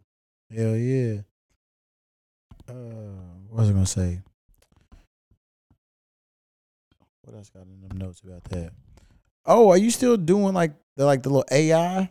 Yeah, stuff? Man. You was on that kind of before, like it was hitting like. Yeah, big. Way before. I've been on AI since, so I had a startup. I still have it, but we kind of got to relaunch it called mvgen.com. So it was a gift-based music video generator. So a lot of what's going on right now, if people familiar with like AI art and video generators, it's text-based. So it's a bit more, the AI has advanced so much in these last few years. So I'm doing a lot of stuff with like AI chatbots. So I can make an AI chatbot of Rico from Paid in Full. I could imagine my own character, create my own character the same way I would write in a movie, but then I can make this whole character, an AI character that you could talk to and have your own unique response. So I'm really excited about working that. In addition to doing like AI animation, which I've been doing through like music videos. So now I'm doing a lot in AI and, again, hoping really that, kind of crack the spot. I feel like you can only be ahead of this time so long before the time catches up. And I feel like, musically, like journalistically, I've done a lot of things that I've been credited as being like a pioneer, but not necessarily have been stuff like to get me like real money and a legacy. Not that, white girls definitely got me some real money. And it's definitely part of my legacy, but I'm trying to hit a bigger stage where I can impact. So like it's a real great creative tool, AI, man. And one of the things I want to do is in the plan for the near future is working with like urban youth, underprivileged youth, and teaching them how to use AI as a tool for employment, starting their own business. Because it's a lot of people might lose jobs, but a lot of people are gonna get jobs. And I feel like the African American community, the underprivileged community, has been like people of color, working class white people is really keeps on getting really fucked over by technology without reaching the profit, and really help creating the technologies, content. Like black people make Twitter, you know what I mean? Black people make YouTube, they make TikTok, they make the content for Instagram. But they're not seeing like the billions of that these platform owners have. So, you know, in terms of building our own platforms, I'm really trying to do that. Trying to show how like stuff like creative stuff, like making a movie like Black Panther or Into the Spider-Verse that we might have thought would be impossible because we don't have these budgets now. It's possible with AI, so I'm really excited about stepping into the animation space. I've been doing like, you know, like little 30-second, 40-second animated videos, and I'm really trying to do like, you know, full animated music videos next. Go on maybe short film, full film. So the possibilities of working with AI, and that's another field I want to work with people. I want to work with people who work in AI and just regular creative people and show them how to use it and see what the results go, and, you know, collaborate with people on that. So yeah, mvgen.com. I got my other service is creative. That's more the AI, and I'm the new stuff I'm working with is kind of creating these AI chatbots and characters. So creating like real thinking people you can interact with, have a conversation with, but they talk like they're Jamaican, or they talk like they're from Harlem, or they talk mad perverted shit, you know, or talk some racist shit, or whatever. Like really reflect what's going on in humanity and at a new kind of medium for content creation and engaging, immersive kind of entertainment. So yeah, man, I'm doing a lot in AI. I'm excited about that. I'm taking a break from the podcast space. I have my own show, Reality Theory. I really want to thank everyone who's been watching. I'm on like a research and development break. Okay. So I'm excited about what I'm next. I wish I could tell people about it, but I gotta kind of keep my mouth quiet. I understand. For now. But I'm really excited about that. So I'm putting a lot of effort to making sure that happens, because, you know, not everything's counted. And I'm really hoping that opens the door for me to get back and work with, you know, my fellow journalists, my fellow podcasters, content creators, musicians, reggae artists, rappers, like trying to at least give people a space where they could create content that has a chance to like live forever and have a good legacy with it, and creating a platform where this content can come from. You mentioned reggae.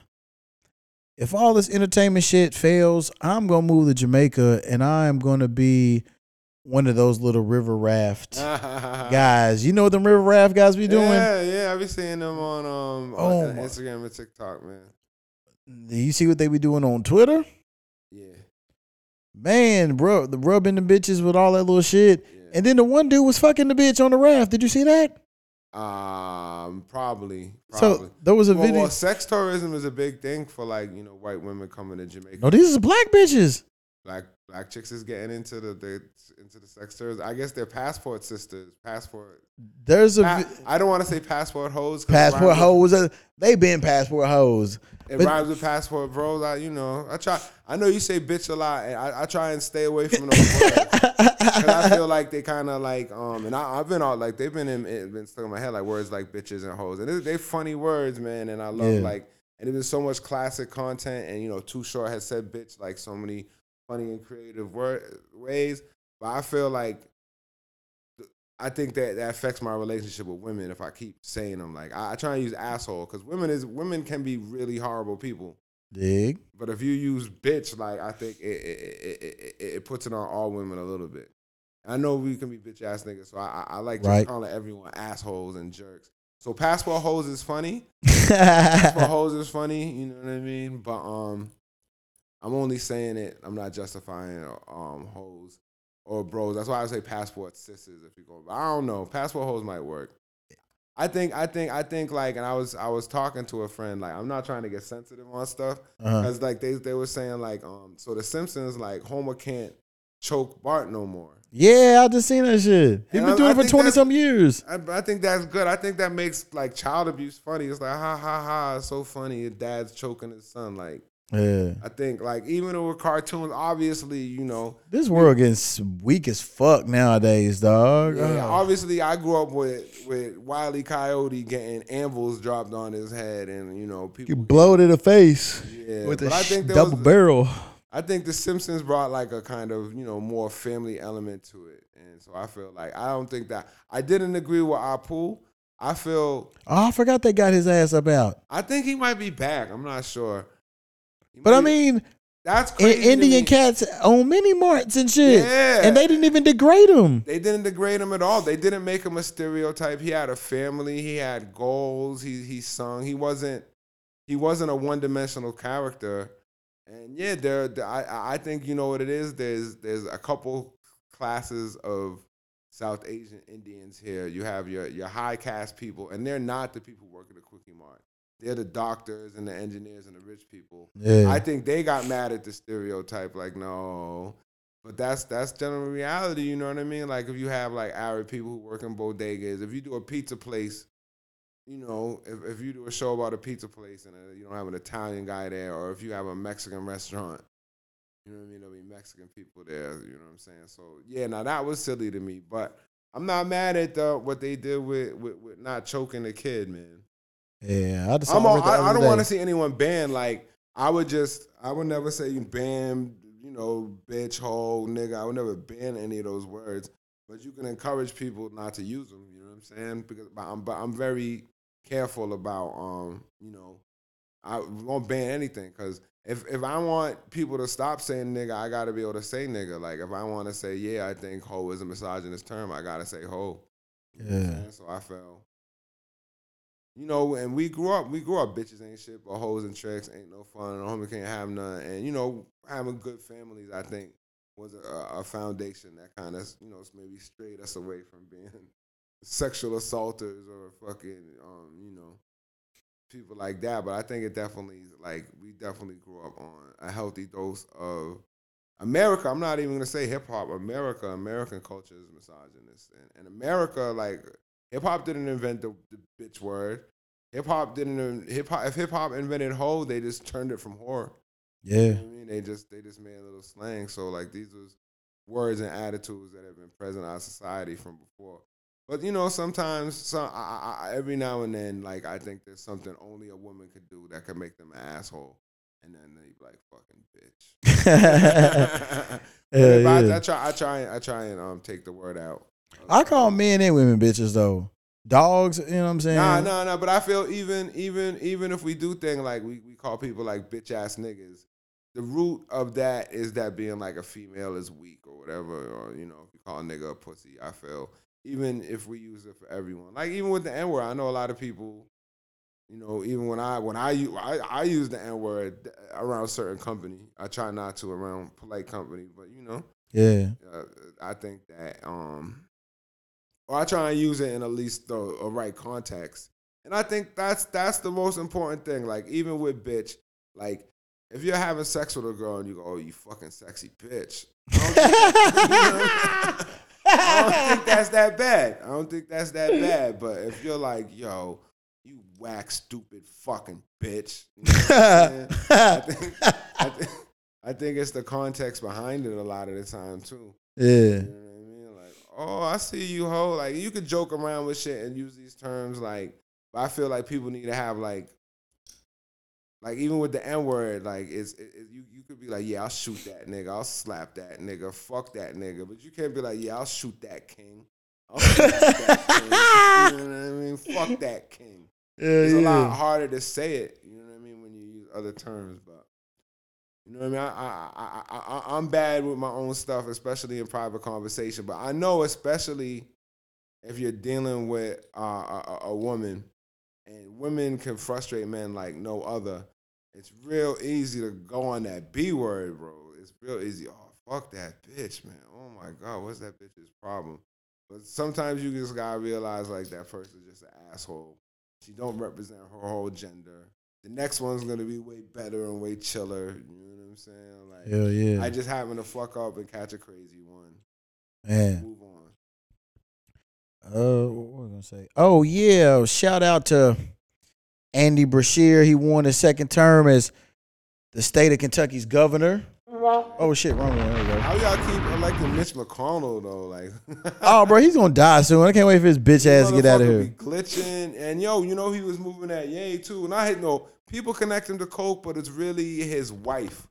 Yeah, they all crooked as fuck. To a Chinese family that moves wild coke. Probably so. He's getting mad coke money. Yeah. But it's his wife's family that funds his campaign. But I don't understand, bro. Like if you're in an Uber, right, and your Uber driver just glitches, you're not going in that Uber driver again. If you go to a barber shop and your barber just freezes. He gonna die soon. He's on his way out. I don't know if like look how long it took to die. These motherfuckers don't die, man. Evil white people don't die, bro. Evil white people be like 120. Tupac hit 25. Mitch McConnell gonna be like 125. Yeah. Dick Cheney still alive. George Bush was almost 100 when he died, man. These evil motherfuckers. I don't know. I don't think they ever had like a warm heart. So it's just yeah. That ice just keep pumping through their veins or whatever, man. And I want to say fuck you to Daniel Cameron, you little Uncle Tom ass nigga. You lost, you little punk ass bitch. He was a black Republican running in Kentucky. Yeah. You just got buried, you little punk ass bitch. He was a black Republican y'all had? Yeah, so he was the one that decided not to press charges against the police that killed Breonna Taylor. Okay. So I don't want to have no argument, but I had some shit. But Breonna was in the streets a little bit, bro. No, okay, no. And I'm not saying it was justified, but someone was bucking. That was a crazy situation. No. Here's the thing. There was never no evidence of her. So her ex-boyfriend was in the streets, but there was no drugs, nothing. You know what I'm saying? And she had a new dude. You know what I'm saying? Yeah, she had a new dude. And he was a regular worker. So here's what he said. Who it is? The new dude thought it was the old dude when the police was knocking. So that's why he ain't open up or comply. And they were saying, a couple people saying she was shot. I think there be certain situations and they be hyping up a lot of these police brutality cases. And like I think a lot of this stuff, especially with the George Floyd stuff, was like hyped up to like divide and conquer, make Democrats look good. And I do think police brutality is definitely a problem. But I think there's a lot of people who manipulated it. And they take little situations that are bad situations where the cop were in the wrong, where they fucked up, they made mistakes. But it wasn't no assassination attempt. You know what I'm saying? Like cops fucked up, made a mistake, and I think, you know, the person the cops was looking for was already in jail. Yeah, because they did like 7 raids at the same time. No, they did one. Nah, it was multiple places. I didn't know that. They got the boyfriend first at his location, and that what boyfriend they had. But I heard those cops was dirty in the first place too. And I think that's the bigger problem. People focus on like police brutality and the wrong thing. Police is the ones keeping the drugs on the street a lot of the time. A lot of these police is corrupt. And that's what I heard about that Louisville Drug Task Force. Like, oh yeah, Vice TV did the thing, expose on them. They wasn't trying to kill her. They might have been trying to take that work though. But there was no work ever found. Probably because they took it.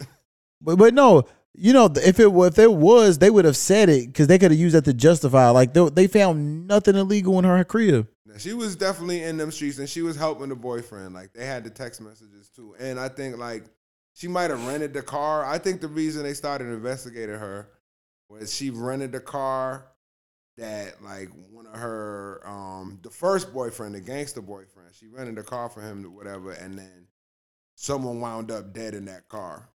Oh, okay. Started watching after that. But I'm not saying that don't mean the DA ain't no Uncle Tom. I feel like a lot of people just kind of take like positions like I got to take the Republican position. I got to take the Democratic position. I think sometimes it winds up being bad because like if a black person is like, nah, I don't want to do the Democratic thing or think like that, people think, or some free thinking stuff. That person's the Uncle Tom because they don't fall in line with the kind of the agenda, and the agenda a lot of the time is not really created by black people. It's created by white people for black people. You know I think that Daniel Cameron is married to one of McConnell's relatives or some shit like that. Okay. I think I know. I remember, but he lost. But now I remember who you're talking about now. Yeah, his bitch ass. He kind of looked like Wayne Brady a little bit. Yep. Pug ass bitch. he's definitely your prototypical like stiff, swagless, cornball black Republican. Yeah. Everybody was happy like he lost and shit. Like he really didn't have a fighting chance for real and shit.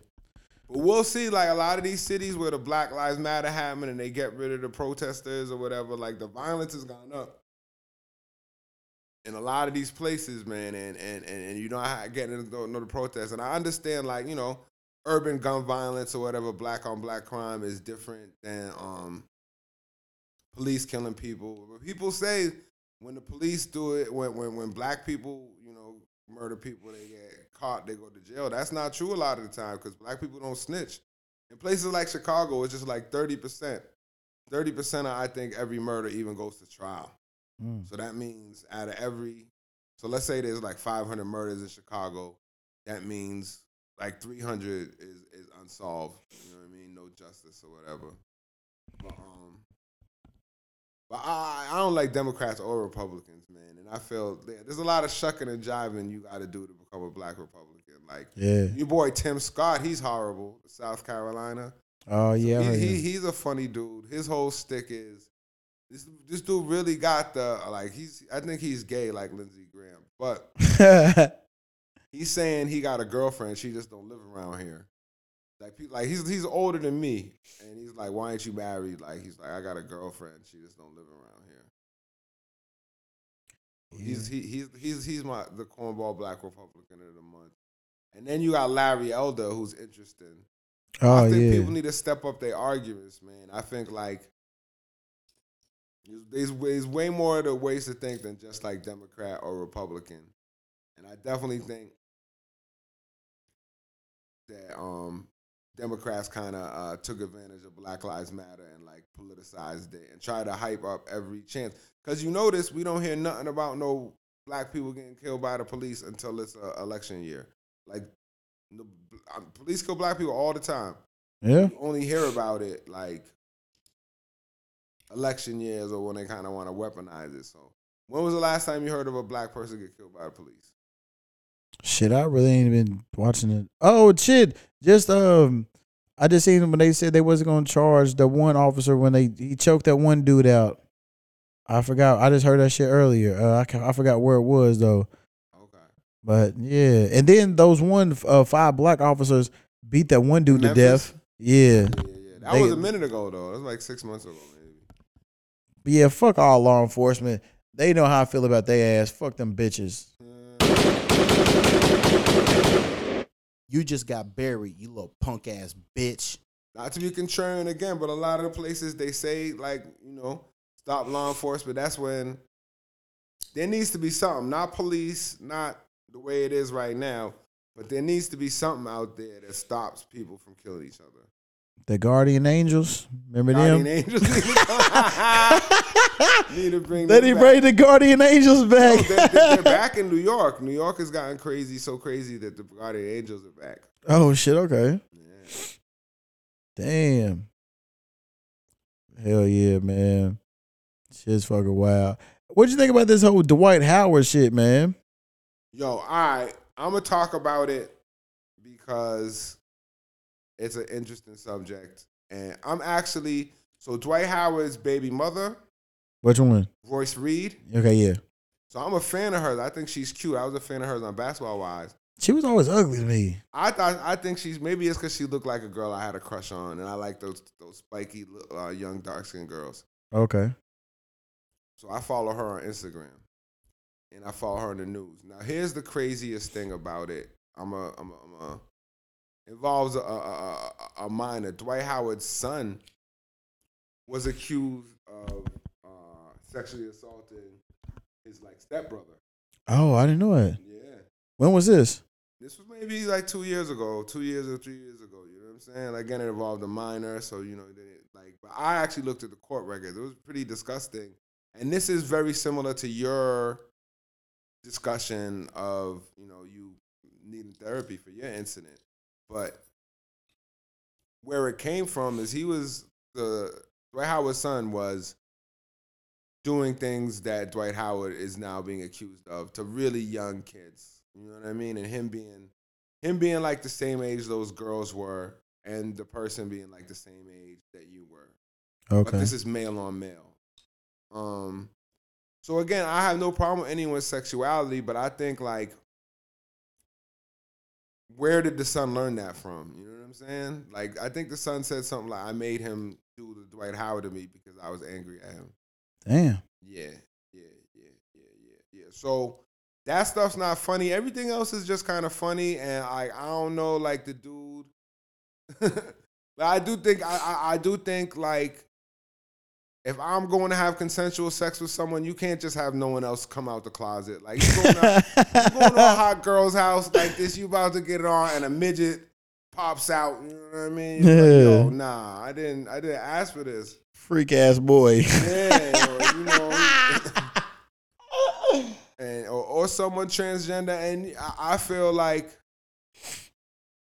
you don't bring a transgender into the equation without, you know, and even if someone's gay or someone is straight, you be like, hey, I'm gonna bring this transgender out the closet. You know what I'm saying? But it definitely sounds like an R. Kelly song, "Trapped in the Closet," Trapped 8. Yeah. Like Howard, but I think he handled it pretty well with sense of humor and everything. But he just need to be like, it's been yeah, going on I'm for gay. a while. Like, I read Media Takeout and stuff like that. So I forgot about them. Gossip. So this stuff's been going on for a while. And then the stuff with his son is really disturbing, bro. Like, you gotta know where he learned that from, man. Like, so it's not just, you know, he's fun, haha, it's funny, he's gay. It's like, and being gay don't make you a sexual predator, bro. Like, he don't need to like forcefully give oral sex to people. And he's a big dude too. I'm about to say a big swole ass sissy. Yeah. Bet the white. Freak ass boy. Freak ass boy, bro. But yeah, I only knew it because I had a crush on his baby mother. Oh, so shit. I follow her drama and like the stuff with her son. And I was like, is she getting it because she's a like child, you know, she's a neglectful mother. That's what's wrong. But now the more I'm reading, I'm like, yo, she's the boy saw what Dwight was doing. I was like, word, that's how I'm getting my. Damn. But and again, it's not a laughing matter at all. Again, when we talk about like people that young, and it's unfortunate that people 13, 14 who is not really adults and can't really be, you know, hold criminally liable for doing these horrible things, that if it was an 18-year-old that would do it, like, they'd be in jail, bro. Like, Yeah. because they're a little younger and they're still kind of in the middle, they're figuring out themselves. But that doesn't take away any of the trauma the trauma it gives to people. So, the Dwight Howard shit's crazy. People just really need to live their truth. And if you are gay, that doesn't give you the right to forcefully, you know, perform oral sex on people. Right. And, but yeah, man, a little bit of it's funny. A little bit of it's sad. A little bit of it, I think people just need to like live their truth, or else it's gonna come out in a weird, perverted way. Rather, you know, just have a nice gay relationship. But I think he's and I don't know. I think someone was talking about a theory, like, you know, someone like Dwight Howard, who's been able to get like any attractive woman that he want, being a rich, tall, you know. I thought he was running through the white girls and shit. He like dick. Yeah. Now he might like both, man. He's a trisexual. He'll try anything, man. But yeah, that's my thoughts on Dwight, man. My thoughts first went to his son, and like, wow. Like, you know what I mean? Like, whatever. If you're gay, you're gay. Like, it doesn't really matter. But if your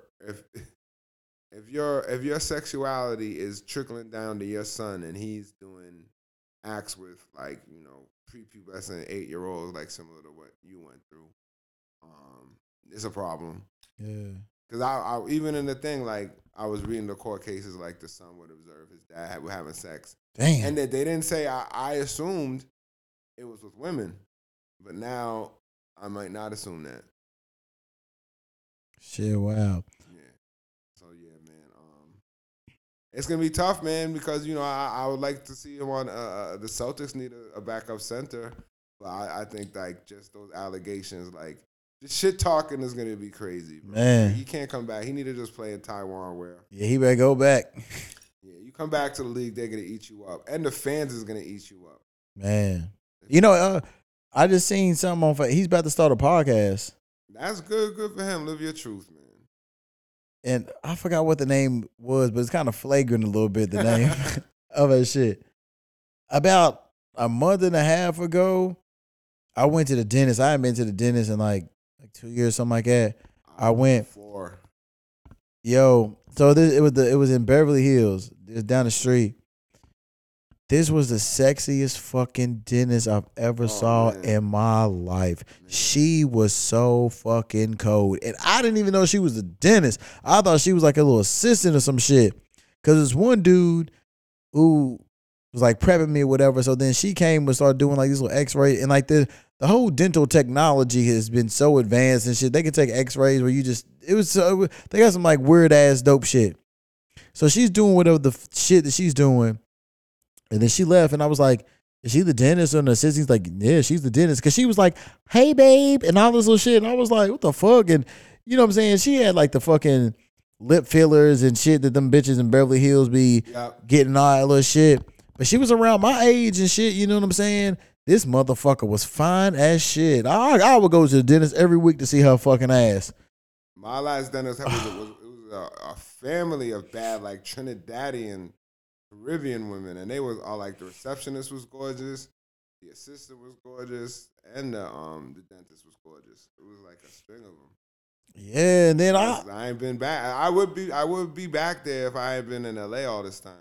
Yeah, I needed a cleaning and shit. They had a little special, $99. I'm like, yeah, I'm about to get a $99 cleaning. I need that, man. It's not looking right. And the office was like cool, a little setup. They had like Fiji water and shit. I said, oh yeah, the fancy place. They got the good waters and shit, man. But yeah, that motherfucker, man, she was so fucking cold. Oh my God. I was like, shit. Man, yeah, she could have got it. Shout out to that dentist with your fine ass. I don't even know what the fuck your name is and shit. But yeah, fine ass. You can get $100 out of me again, bitch, and I ain't even fuck. Man. $100, man. That's a good price, man. Yeah, for x-rays and the cleaning, hell yeah. Need that little shit. So yeah, man. Matter of fact, they trying to get some serious money out you. Cause they fucking called me the other day and left me a message like, yeah, when you want to come back? Oh, yeah, I don't want to come back. I took advantage of the first time patient cleaning. I'm cool. I ain't coming back. You said, fuck that. I'm gonna find another first time place. Well, I have insurance and shit. So I went to the dentist or whatever. They took x-rays and I'm like, are y'all gonna do the cleaning? They was like, no, we have to submit a request. I'm like, what the fuck you mean you got to submit a request for this shit? So that pissed me off. I'm like, I need to clean it right away, man. So I just went and did that little shit. But yeah, matter of fact, yeah, because the last cleaning I had was 2 years ago when I was in Thailand. Okay. And it popped up on my memories. I left to go to Thailand 2 years ago today. And I was like, oh shit. And it's wild because the day before I was fucking with this little Mexican bitch. We recorded a podcast. And then the next day I fucking flew out to Thailand and shit. That was a good ass trip. I went out there for my birthday. I stayed for like about 3 weeks. 3 weeks in Thailand? Yeah, man, I had a good ass time. I was getting fucked up, drinking, partying, me and my homegirls and shit. We had a good ass fucking time. Eating a bunch of random ass different little food. I missed it over, so I got to get back. I was there in April, shit, but I don't know. I want to go back. It's one of my favorite places, but I need to check out. I was talking to a promoter about doing a show out there. He runs a bar, but I don't know if the money and the location or the accommodations was right. But I might go out there. We'll see. It's hella cheap and shit out there. To tour or travel like crazy like I used to. Shit, if the money's involved, hop on that shit. Yeah, man. Yeah, all right. So before we get out of here, tell the people where they can find you. Yeah, you could definitely find me, Casey Gain on Twitter. That is also my Instagram and I believe my TikTok. If you're interested, I have my YouTube channel is Casey Gain. I have my Reality Theory TV show there with a lot of good bits on like history, political science, current events. And I also have my AI animation on that same channel. So that's the stuff I was talking GQ about. Definitely check out Mankind Music Academy. That's a group that I manage and collaborate with. Mighty Casey, just don't stop at white girls, man. I got a lot of music. I got Again, I got a lot of songs. You can just look Mighty KC Mankind. You see a lot of our collaborations. Got song No Gunman. I think I'm gonna promote it a little more. And yeah, that's about it, man. Lots of big things coming in the future. My reality theory is definitely on hiatus, but that doesn't matter unless you've watched all of them because I have a lot. I think I have like 23 episodes. Okay. And it's, you can watch them in chronological order. Definitely they kind of all connect, but definitely check out my reality theory TV show. And then really looking forward to like what I'm doing with AI. Again, I'm working with these AI chatbots. We're gonna look them out. I'm gonna try and for Black History Month, and I'm looking for someone to work with. I want to have it so you could interact with Martin Luther King, Malcolm X. You can have conversations with them with the AI chatbots. I'm gonna try and launch that for Black History Month. And a couple other things, man. I'm hoping that I could, show and tell. You know what I'm saying? So hopefully next time I'm on this podcast, I could have some real exciting news to share with y'all, and I'm excited about that. Hell yeah, man. Shit, you can come back anytime. Yeah, man. Hopefully I'll come back, man, and with some good news. Hell yeah. I want to thank y'all for listening. Oh shit, I don't even feel like fucking with it. I was gonna do the shout outs and all that, but I'm tired. I don't feel like it. Shout out to all the countries and the cities that listen on the next episode. I will give y'all shout out. But as always, if you have a dream, you have a goal, you have an idea, go after that shit. You know what I'm saying? Don't listen to those motherfuckers that'll say, that'll never work. Most of the time, it's somebody who ain't never did shit in their whole fucking life. Or they tried it and they failed and they gave up because they pussy ass bitches. Don't be like them. I'm sending out fresh vibes, good health, good wealth to those that are deserving of it. The ones who want the same for me. Hope y'all get y'all money up. The holidays is coming up. Fucking Thanksgiving is in about 2-3 weeks or whatever. So, hopefully your peoples can cook. Hopefully y'all ain't got to deal with a bunch of bullshit. You ain't got to see your stupid ass in-laws or whatever the fuck. And yeah, man, happiness and all of that. Oh yeah. I'm thinking about doing a little house party in about 2 or 3 weeks, man. So if I do it, I'll let you know you can come through and all of that. If I know you personally and shit and you listen to this podcast and you in LA, let me know if you want to come to the house party because my birthday's next week and then Turbo's birthday is the week after. So me and that motherfucker think about having a little birthday party and shit. But yeah, fresh vibes, good health, wealth to all of y'all. Everybody out there who be lying on me, talking shit, hating, or watching me silently and not saying nothing, giving my props. You bitch ass law enforcement that be listening. You bitch ass lawyers and all you other pussy ass motherfuckers. I just want to say, fuck y'all, eat a dick and die slow. You just got buried, you little punk ass bitch. And I mean that motherfucking shit from the top of my heart, bitch. But yeah, man, it's a fresh podcast. Thank y'all for listening. And yeah, y'all ain't going to hear from me next week because I'm going to be out of town. So I guess the week after, whatever the fuck. But y'all stay fresh. This podcast has been presented to you by Extraterrestrial Enterprises.